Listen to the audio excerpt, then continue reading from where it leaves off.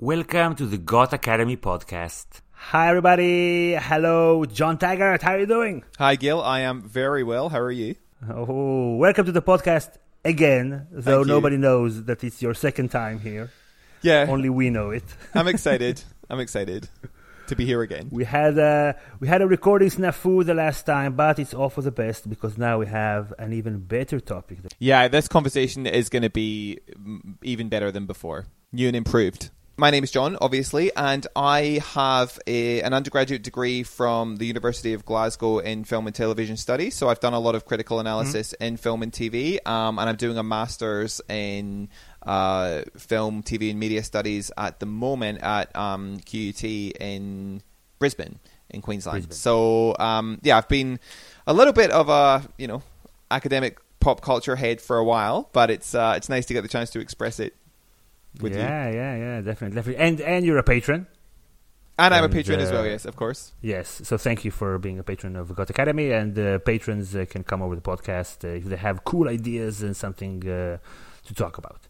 And definitely should do that. They should do that. They Absolutely. should. And we've had a lot of interesting patrons to talk about Harry Potter and Game of Thrones and Mindhunter and all kinds of stuff. And Linguistics. Linguistics, yeah, this is a great way to learn and to get to know people from all over the world with all kinds of different backgrounds and point of views. This is the best thing. This is the best thing about Goth Academy. And It's the a lovely podcast makes it community, I easier. think. Yeah, I think so too. Today we're going to talk about Game of Thrones. We're going to talk about how Game of Thrones portrays LGBTQs. Yeah, and I would say very poorly. I was just taking some notes and I was watching some old YouTube clips of Game of Thrones same-sex attracted people and characters just before we started recording. And when you watch them all in really close proximity, it seems to me that a lot of the representation of same-sex attracted characters trades in very worn stereotypes, and not in one or two examples, but consistently. And this is true for the show and the books, or do you differentiate? I differentiate very strongly. I think that's not true in the books at all. In fact, I think that the representation... So you are saying that Dan and Dave are using tropes and cliches and did not write nuanced characters? Shocking. How dare you? How dare you! You have stolen my dreams and my childhood with your empty words. You want a good girl, but you need a bad pussy. It is a really controversial hypothesis that Dan and Dave may have, in this one single element, Yeah. not quite met expectations. Yeah. Let's isolate it from everything else. Yes. Yeah, let's do that. Okay, so tropes. Let's start with the first two gay characters, Loras Tyrell Yeah, so I think Loras and Baratheon. Renly. I forgot it. Renly. So I think it's interesting that you asked about the books, because I think a lot of the nuance that exists in the books in terms of exploring same-sex attracted characters and their existence in a medieval world, even a fantasy world, is completely lost in the transition to screen. And I think there are a few different reasons for that, which I'll come on to. But to take Loras as an example, in the books, he is not the heir to Highgarden. He has two older brothers. And although it's heavily implied that he is in a sexual relationship with Renly, that's not made explicit in the books. Yeah, not at all. But you can definitely glean that it is the case. But in addition to that sexual relationship, he is a very established warrior. He's quite hot-headed. And obviously the Tyrells sort of represent, as we were talking about last time, they represent France. So they represent very fertile lands and very forward-thinking fashions and a very warm climate. Yeah, refined taste. Absolutely. But medieval France was also quite for foreboding war machine. You know, it had a strong military, and so did the Tyrells, so does Highgarden. But in the show, because Loras is a same-sex attracted character, therefore the entire house and their military prowess seems to rest on him, and he is a weak, ineffectual, for want of a less politically correct term, like really pansy-ish stereotype. Loras Tyrell. He's prettier than the Queen. I don't care about pretty. He's better with a sword than any of them. How good could he be? He's been stabbing Renly Baratheon for years and Renly ain't dead.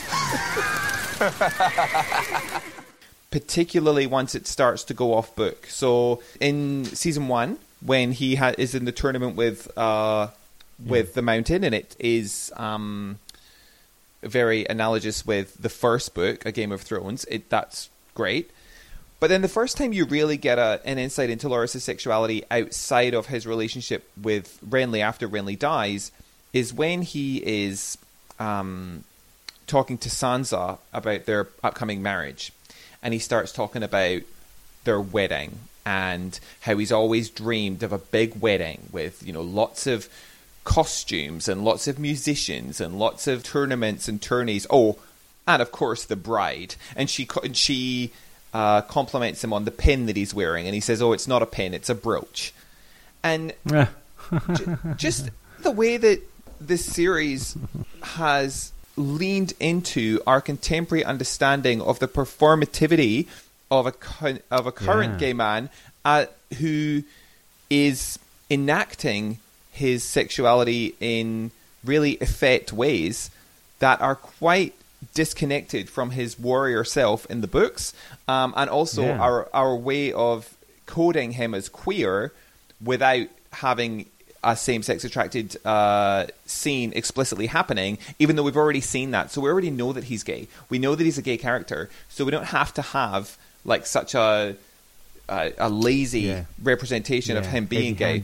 Absolutely. And then they do the same thing later on. I think one of the worst examples of it is when he's in the dungeon and Margaery goes to see him and she says, you know, I will get you out. They want me to rat on you, basically. They want me to turn against you, and we won't let them win. And he says, "Oh, please, just let them win. Let them do anything they want. Just make it stop." And that moment is when Margaery decides that she's going to collude with the Sparrows instead of be in conflict with them, because she sees Loras suffering and in so much pain. And I like that the Tyrells are predominantly organized by the women. I think that's a cool and very sort of different approach, that matriarchal power structure and dynamic within their house. And I even like that it's at the expense of a man. I'm like, well, that's cool. Like, you know, you can subvert that, and you can make, you know, so they make Mace Tyrell the idiot so that Olenna can take political control of the house, even discreetly. Yeah. But to do it at the expense of a gay man when there are so few gay representation in the show, it just leans again into this idea that he is a weak, simpering fool. To make Margaery the hero, he has to be the pansy, and that is really problematic, I think. Oh, you're getting me annoyed. It reminds me, so in the books, the last that we know about him is he goes to Dragonstone, and you mentioned he was a hothead, and he's very severely injured, and it says that he was too eager to fight, went ahead of his army in Dragonstone, and that's why he got hurt.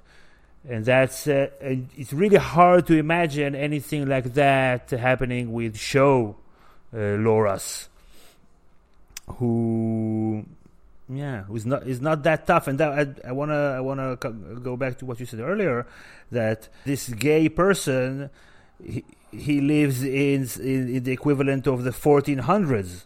So gay people back then were not like gay people now, because people were different, culture was different in many, many ways. And it's just weird to put, it's very anachronistic to use our contemporary present and just force that into the past, no matter how it is, even if it's just like, I don't know, it can apply to feminism or whatever. It's, Yeah, it's annoying. 100%. And wrong also. I could not agree more. I think there was what people don't really understand, and what the show is. And I understand, Game of Thrones is not a historical documentary, but there was no such thing as being gay. So if you, and I'm not saying that there weren't same-sex attracted people, but as a concept in our understanding of being gay as an identity, that didn't exist. A community, like the gay community, whatever. Exactly. And so people who engaged in extramarital relations or non-procreative sex within marriage, such as oral sex between a man and a woman, or anal sex between a man and a woman, or any sex between a man and a woman that was outside of marriage, was as sinful and frowned upon as same-sex sex, because all of it was not for the purpose of procreation. It was all sinful because it was all recreational lust. And so the idea that Loras would somehow be singled out by the Sparrows, who would just go after the gay community, and even Olenna calls him a sword swallower through and through. I'm like, no, there is no such thing as a sword swallower. He would still have married a woman, and he'd still have had children, even if he was what we today would understand as a gay man, because there's no such thing. I'm going to read it actually. I read this really amazing thing earlier about the Sparrows, and I thought, here it is. I have a sneaking suspicion that part of what prompted Loras' arrest is lazy shorthand writing. In the books, the Sparrow movement is a rather complex populist crusade. They're motivated by the impact that the War of the Five Kings has had on the civilian population, so they flood into King's Landing and demand that the king will uphold his part of the social contract by sending men to end the banditry devastating the countryside or take up arms through the faith militant.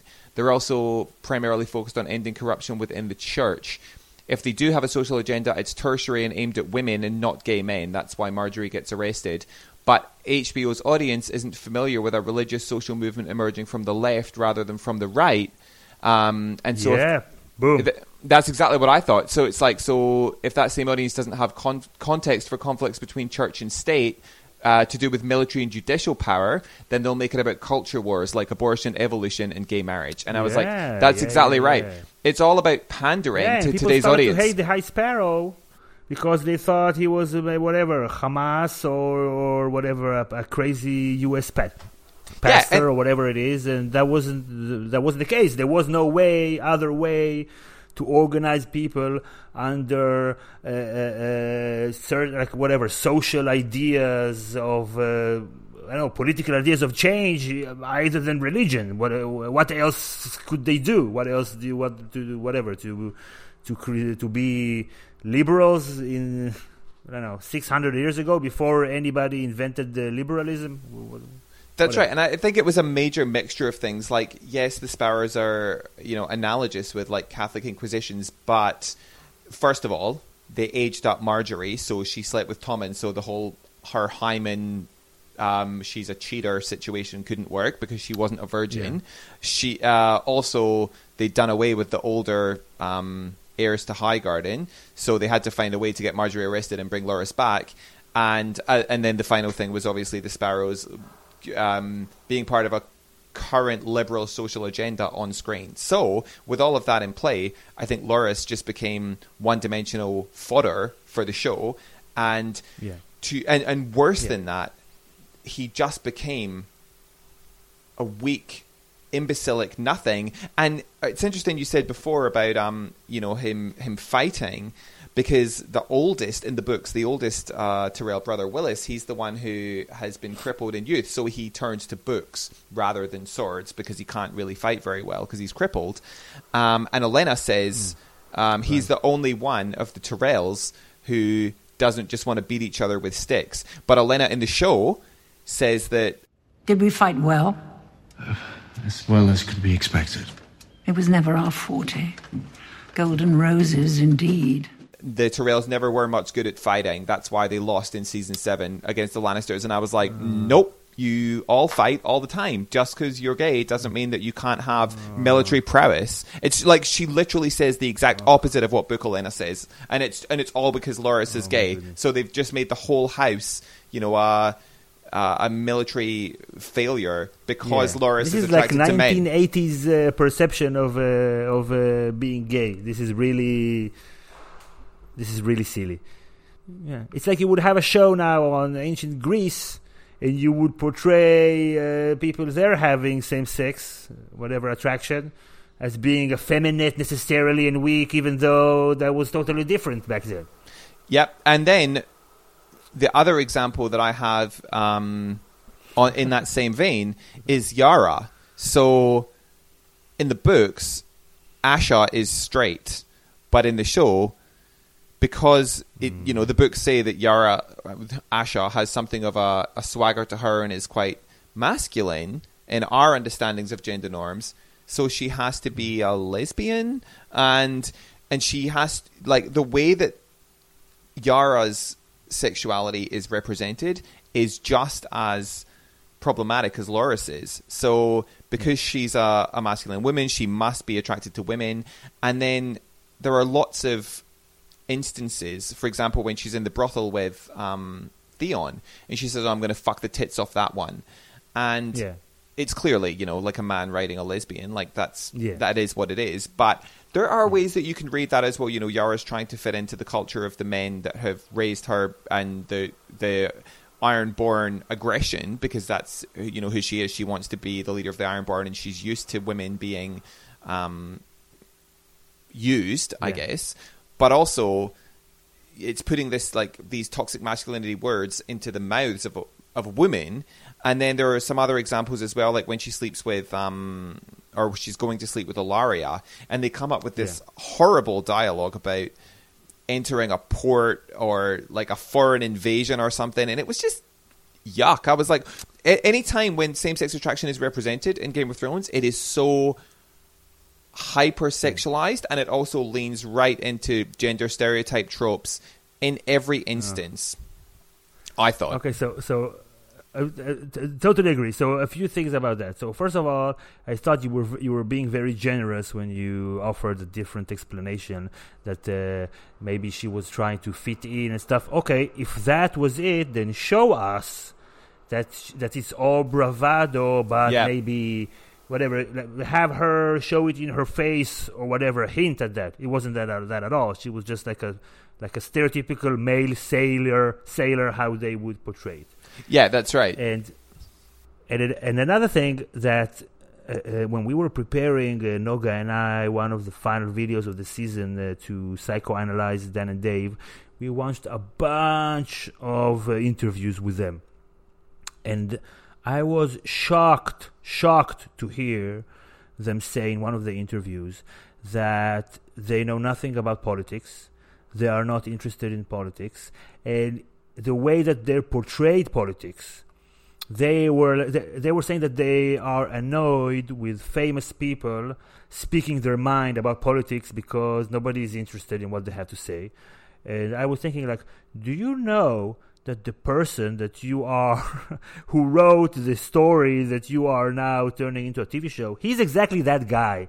He's exactly that kind of person who speaks his mind about politics all the time, and people are interested in what he has to say. And just because you two don't have anything of value to add to a political conversation, they were just like shitting all over the very idea that a citizen of a country of the world would his or her opinions would be interested just because they're famous. So it's just annoying. It's just annoying. If they're famous, then nobody wants to hear what they have to say.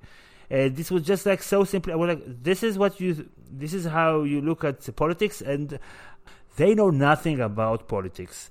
And this is a political story. Political, like the big, capital P, not just like partisan and stuff.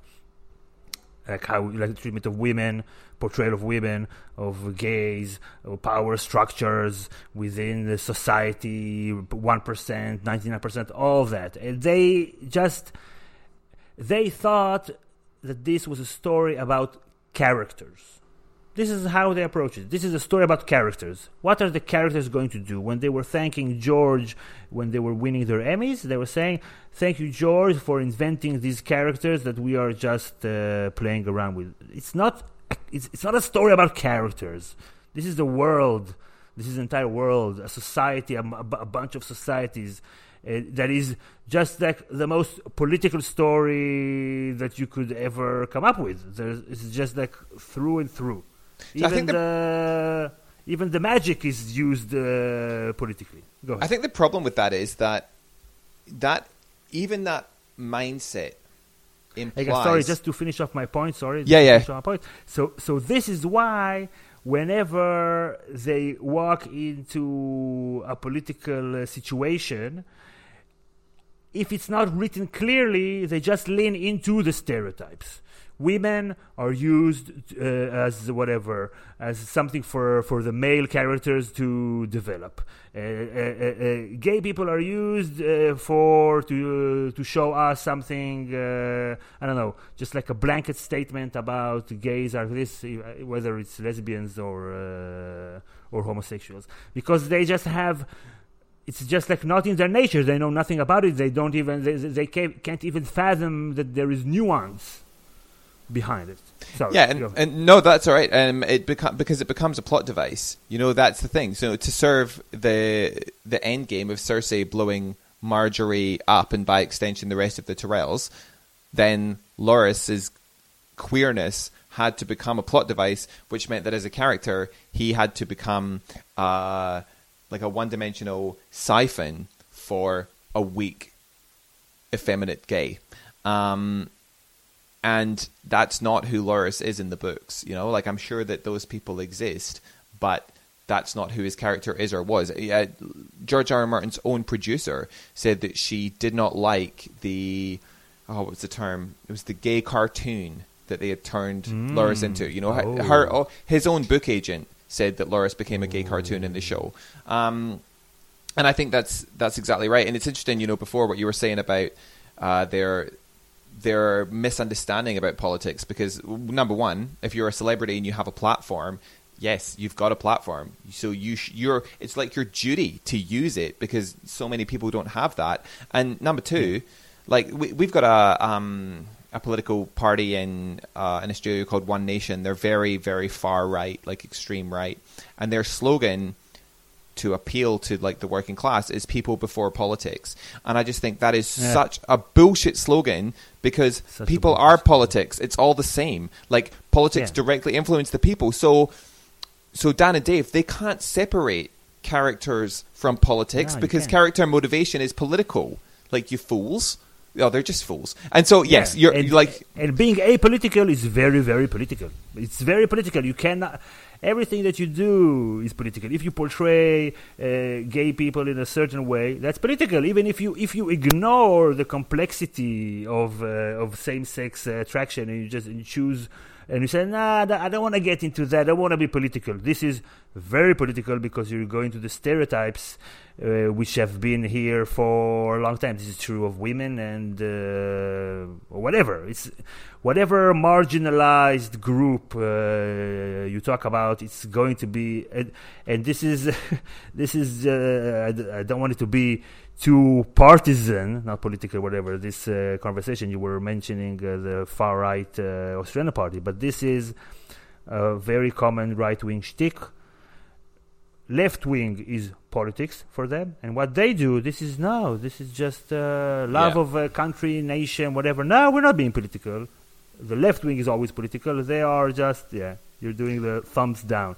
So this bad. is just a right wing shtick all the time. No, we don't want to be political. This is because the left wing is always the political ones, because we like it that Arabs are whatever lower class citizens. So hey, why do you want to bomb us out with your political talk about equal rights and against racism? Come on, chill. Let's not be political. It's just so ironic that they can perpetuate the idea that democracy is an establishment elite. I'm like, no, like it's the opposite of that. But yes, like you're right.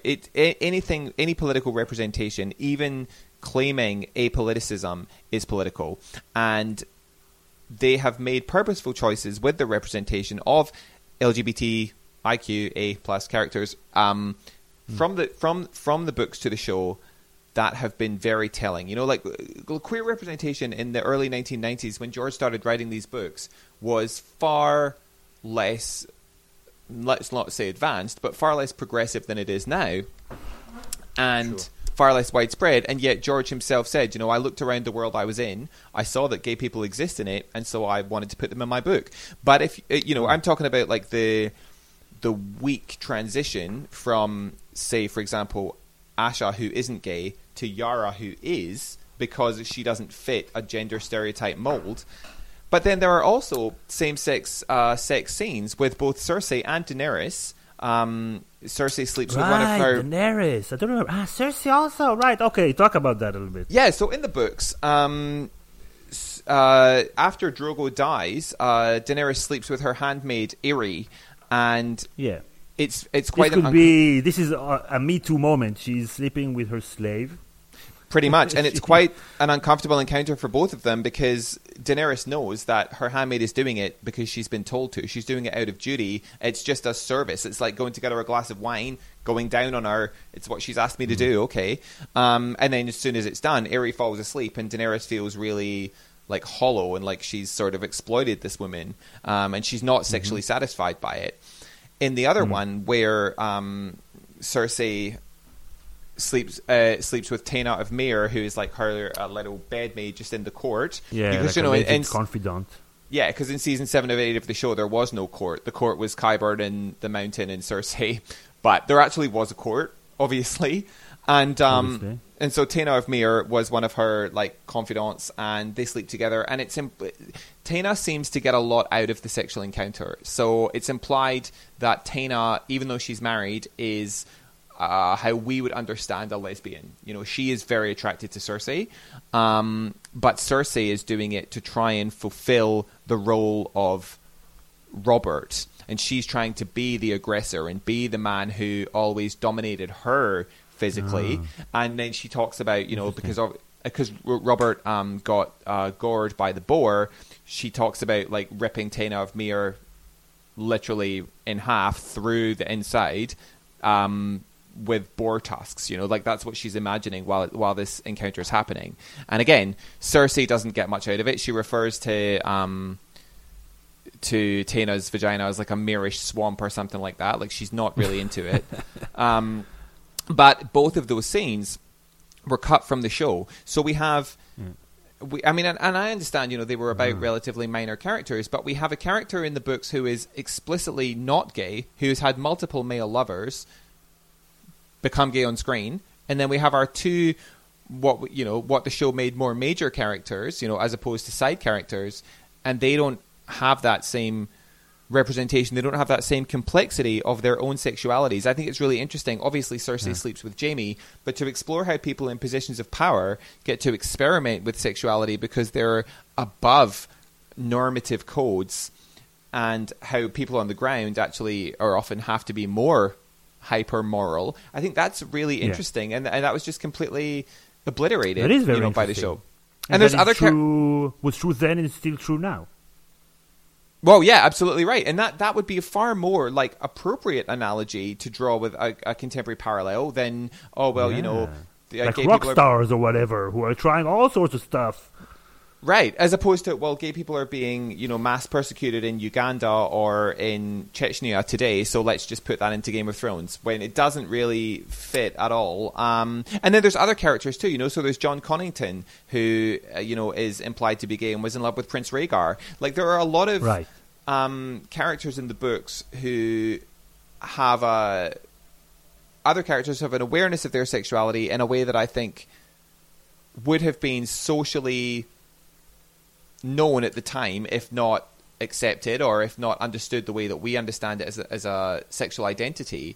But they are present in the books, and they're sexually active, and they're also whole rounded characters, which they just aren't in the show. The only other you know, examples I can think of are Ilaria and Oberyn, who are very hyper sexualized, and Oberyn doesn't actually get to have any sex with men. He just has a mild flirtation with Olyvar, and then Olyvar himself is also not a rounded character either. He's just a plot siphon who is hypersexual. And it's like, if you're same-sex attracted, you seem to just fit into one of these categories of base gender normative stereotype or plot function who is hypersexualized, and that's it for the show. And I was hoping to have this conversation be more balanced. I was hoping to say, well, I didn't really like what they did with Loras, but I thought this representation was really good. But when I started writing down what I wanted to say, and when I started looking at the books to the show, I was like, wow, like I literally have nothing redeeming to say about what they did. No, I don't think we should be redeeming it anyway, because it's not an isolated case. We're talking about same-sex attraction, but we could be talking about any other group, and it's the same way. It's like whatever, Brienne, tougher than whatever stone, just like this iron woman. Jamie leaves her after one night they have sex, and she's like turning into this weeping woman. Please stay. What the fuck is that? What the fuck is that? Horrible. What have you done to her? This was just like totally unbelievable, and it was just like also like the hypersexualization. It's like teenagers. I thought that like the first scenes of the first scene of the first episode of the last season, when there's this parade right going into Winterfell with Daenerys and Jon. You should consider yourself lucky. At least your balls won't freeze off. You take great offense at dwarf jokes, but love telling eunuch jokes. Why is that? Because I have balls, and you don't. Ha ha ha ha ha ha. You had a year to write dialogues. This is the best that you can come up with as the opening dialogue of your last season.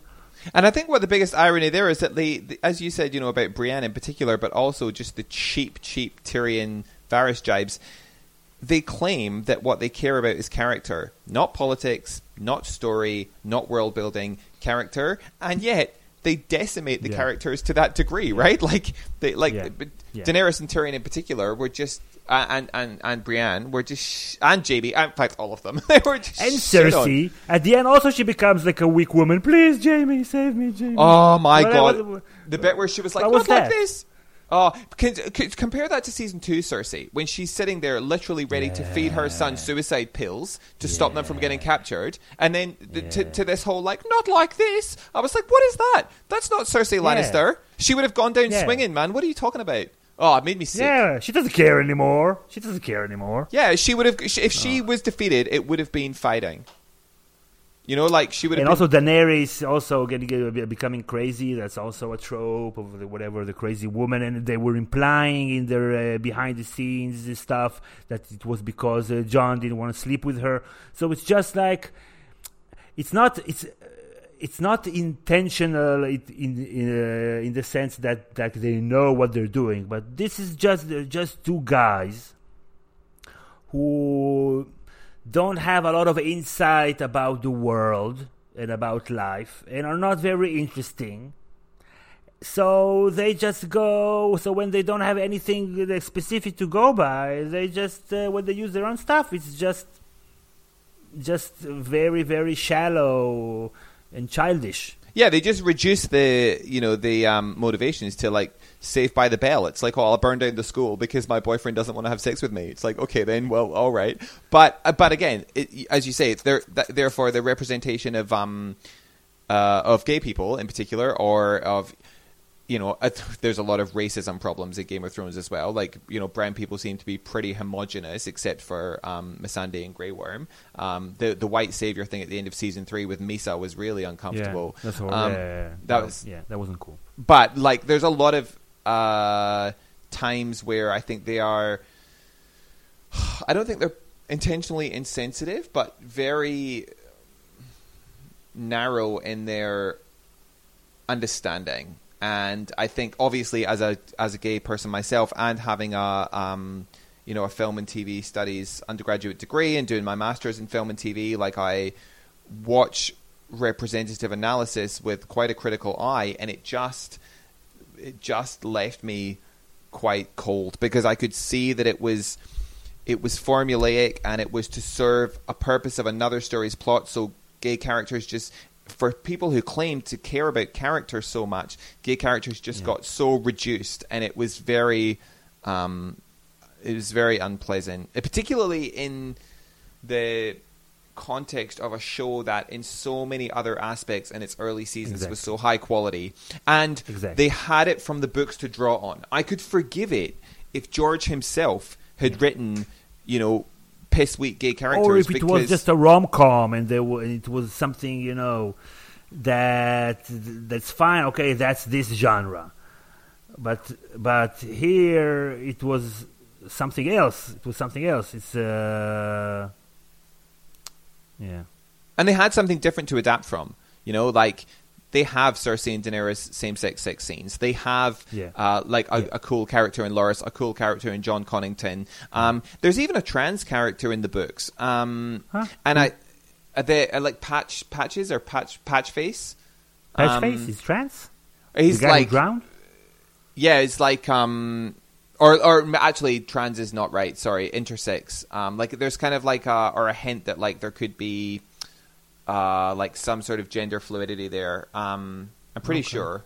I'd have to go back again and double check, but I'm pretty sure there's a lot of representative possibilities that the show just shit on, and they just reduced it to Loras, Yara, Ilaria, Oliver, and Oberyn, and they were all not good.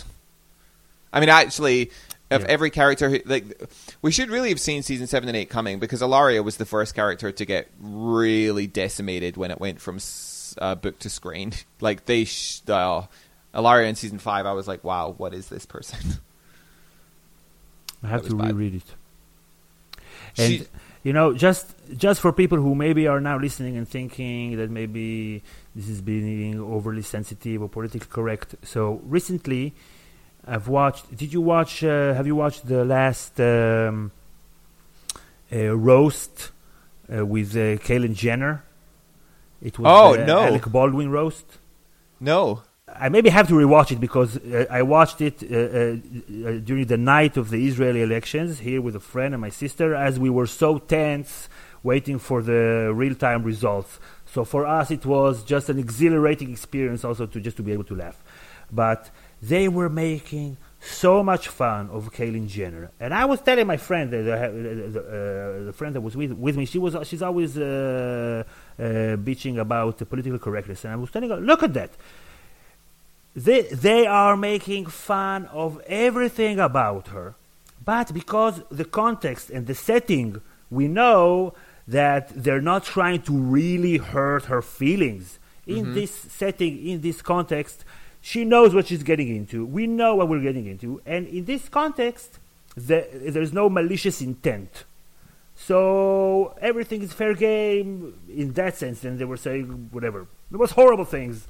But in this setting, it's fine. And obviously, if you're a trans woman and you're going into a roast, you know that they're going to make fun of that. Otherwise, you can just stay away, and that's fine. Sure. So in that way, we didn't know what we were getting into with Game of Thrones, the final seasons. And it just, they jumped on us and we weren't ready. If you're watching a silly comedy or something, then it's fine. This guy is a cliche, this woman is a cliche. Okay, this is a different kind of movie that you know what you're getting into. Yeah, and I mean, I think you're right. Like, there may be people listening who think this is very, like oversensitive analysis and it was still a great show and blah, blah, blah, which I don't necessarily disagree with. Parts of it were great. Yeah. And I haven't said anything kind particularly, but I think they received enough praise for 1,000 lifetimes. Okay. A lot, and a lot of it was pretty undeserved praise as well. But I mean, I think the problem is that words like problematic or troubling or a lot of terms that are thrown around now are used very oversensitively and very out of context. Did you see It Chapter 2? No, I hate horror movies. I don't want. Oh, okay. So at the start of that movie, there's a gay couple there's a gay couple who are killed in the first 5 minutes. They get gay bashed and then they get thrown off the river, and then Pennywise is like staring at them from, behind the bridge or whatever. And I read this review that was like, oh, that just shouldn't have happened. We shouldn't have had to see that on screen. Like, it's just so homophobic, blah, blah, blah. And I was like, absolutely not. Like, it's so important to represent gay bashing because it happens and it's real. And yes, they were side characters who didn't contribute to the story and got thrown away in a minute, but it was really graphic and visceral and necessary. So I don't think that in like in an over politically correct sense, any representation of a gay person that is not idealized is what I'm looking for. And I think it's an important question to think, well, what are we looking for from our representation then? But what I would have hoped for from Game of Thrones was some of the wholeness that we saw, especially considering that season 7 and 8, and to a lesser degree 6, they fell off the rails because, as you say, we didn't know what we were getting in for, because they had nothing to adapt from, and so therefore they had nothing to say. But the poor representation of Yara and Loras was happening when they were still adapting from book material, and therefore there is no excuse, because it was happening. No excuse. Inside really well-written episodes. There were really well-written episodes, like season 3 in particular, with lots of action. It cut from that scene with Loras and Sansa talking to the next scene where Cersei and Tyrion were talking about how Cersei was going to marry Loras and Tyrion was going to marry Sansa, and which one of them was going to tell her and what it was going to mean politically, and how they were undermining the Tyrells. And it was a really well-written scene, and it was manipulative, and it was clever and insightful and character-driven. Yeah. And yet, one scene before that, the same writer had done this bullshit Loras is a queer joke thing. And I was just like, you don't have to do this. You're still adapting from books with interesting queer characters to draw from, and other aspects of the show can be and have been great. So I don't know why. It's just blunt. Action. Yeah, it's an action. It's not just like you forgot. It's like there is something written. I'm sure they read every episode, every chapter, whatever, 100 times. They have to make an active decision. We're going to change. Yeah, it didn't just happen into that. It's not an accident. They have to do something very deliberate when they have to choose what are the writing, how they adapt this or that scene. Okay, yeah, and you've got to think, what does that mean? Like the bludgeoning you over the head with Eddie that he's gay. It's like, we know that he slept with Renly and he's grieving. We know that Yara is non-gender conforming in her demeanor. So why does that have to mean she's a lesbian? Like it's just the decisions that they make are very ham-fisted. I think it's also bad writing. It's just boring. Yeah, agreed. Just going through these routes, like why not make it interesting? Why not change things up? And why not show some more like medieval accuracy? I would really have been about understanding that, and not our world transposed into medieval times with dragons. You know what I mean? Like, I think that would have been cool. In Loras' case, so that Marjorie can be a strong woman, you have to be a weak man, and it serves even better that you're a weak man because you're gay and gay men are weak. And I was just like, this is so yuck. Like, you could have a weak gay man, but you need to have a spectrum, and they didn't do that. Or you could have, like Yara had to be a warrior gay woman because it was just so, as you said, lazy. And you're right, like The Wire, it was much more nuanced, and the books of Game of Thrones are much more nuanced, and I really feel sorry for George, to be honest. Yeah, and let's again focus on the writing and not on the political. If you write a story about a couple, let's say, just an example, you want to make it interesting. So you have to do it fresh. If you tell this exact same story, the exact same characters that people have been talking, the exact same couple dynamics about, I don't know, a beachy woman who tells the guy what to do or whatever, stuff like that, then it's just not interesting. So just tell a different story. We've seen this story about weak women and weak gay men and all, and whatever aggressive gay women. Just try to tell an interesting story, because also this is a very interesting story regardless. But just as a writer, why would you approach a character and just make it, you know what, I'm going to make it the exact same character that everybody's seen and read 1,000 times. And they claim it to be, they claim it to be character driven, but it isn't, because your characters are so base. And it's funny, you were saying before about that line with Tyrion and Varys where it was so weak, just on the subject of the writing. There's a bit where Yara meets Daenerys, and she says, "Oh, Euron is coming to offer you his hand in marriage," and Daenerys kind of jokes because she knows that Yara aspires to be queen of the Iron Islands, and she says, "Oh, I assume you're not offering your hand in marriage," and or something to that effect, like you don't have to offer your hand to get my alliance or whatever. And then Yara's like, "Oh well, I don't demand it, but nothing's off the table, or I'm open to anything." And I was like, that's just such a bullshit line. Like, even if you two were both same-sex attracted women, you'd still both have to marry men, and you'd still both have to have babies in that world. It's just such a lazy wink to our current audience, and I just think that is so cheap. There's a lot of things. A lazy wink to a lazy way, to a lazy current way of thinking. Yes, that's right, and it just left a sour taste in my mouth. And the worst part is, it really, every time it happened, it really pulled me out of the world. Because it wasn't it wasn't congruous with how those people in that world would have been, or acted, or behaved, or spoken, regardless of who they were sexually attracted to, which left it disappointing. That's very, very true. It's like, oh, it's not a pin, it's a brooch. Fuck off. Like, he doesn't care about that. It's just nonsense. Okay, John, I think this was great, even though now I'm gonna step away from this very angry and upset. Sorry about that. John, that was a lot of fun. Did you have fun? A lot of fun. Thank you so much again. Even though you don't like me thanking you. Thank you. No, thank you. You're always thanking me and saying that you're sorry. Yeah. This is very British of you. That's true. I couldn't decipher your accent, but I can decipher your manners. Yeah. After 10 years in Australia, I still thank you and sorry all the time. So, yeah, and for no good reason. And so if you've listened up to now, make sure you follow the podcast. Either on Spotify or Apple Podcasts or wherever you caught it, and maybe share it with your friends. You want to support my work, you can go to God Academy, to patreon.com/God Academy and become a patron. And if you have something cool to share with people, then join our community and let me know, and we'll set it up. So thank you, John. My pleasure. Thank you. As we said offline, we'll do it again. Look forward to it. Yes, me too.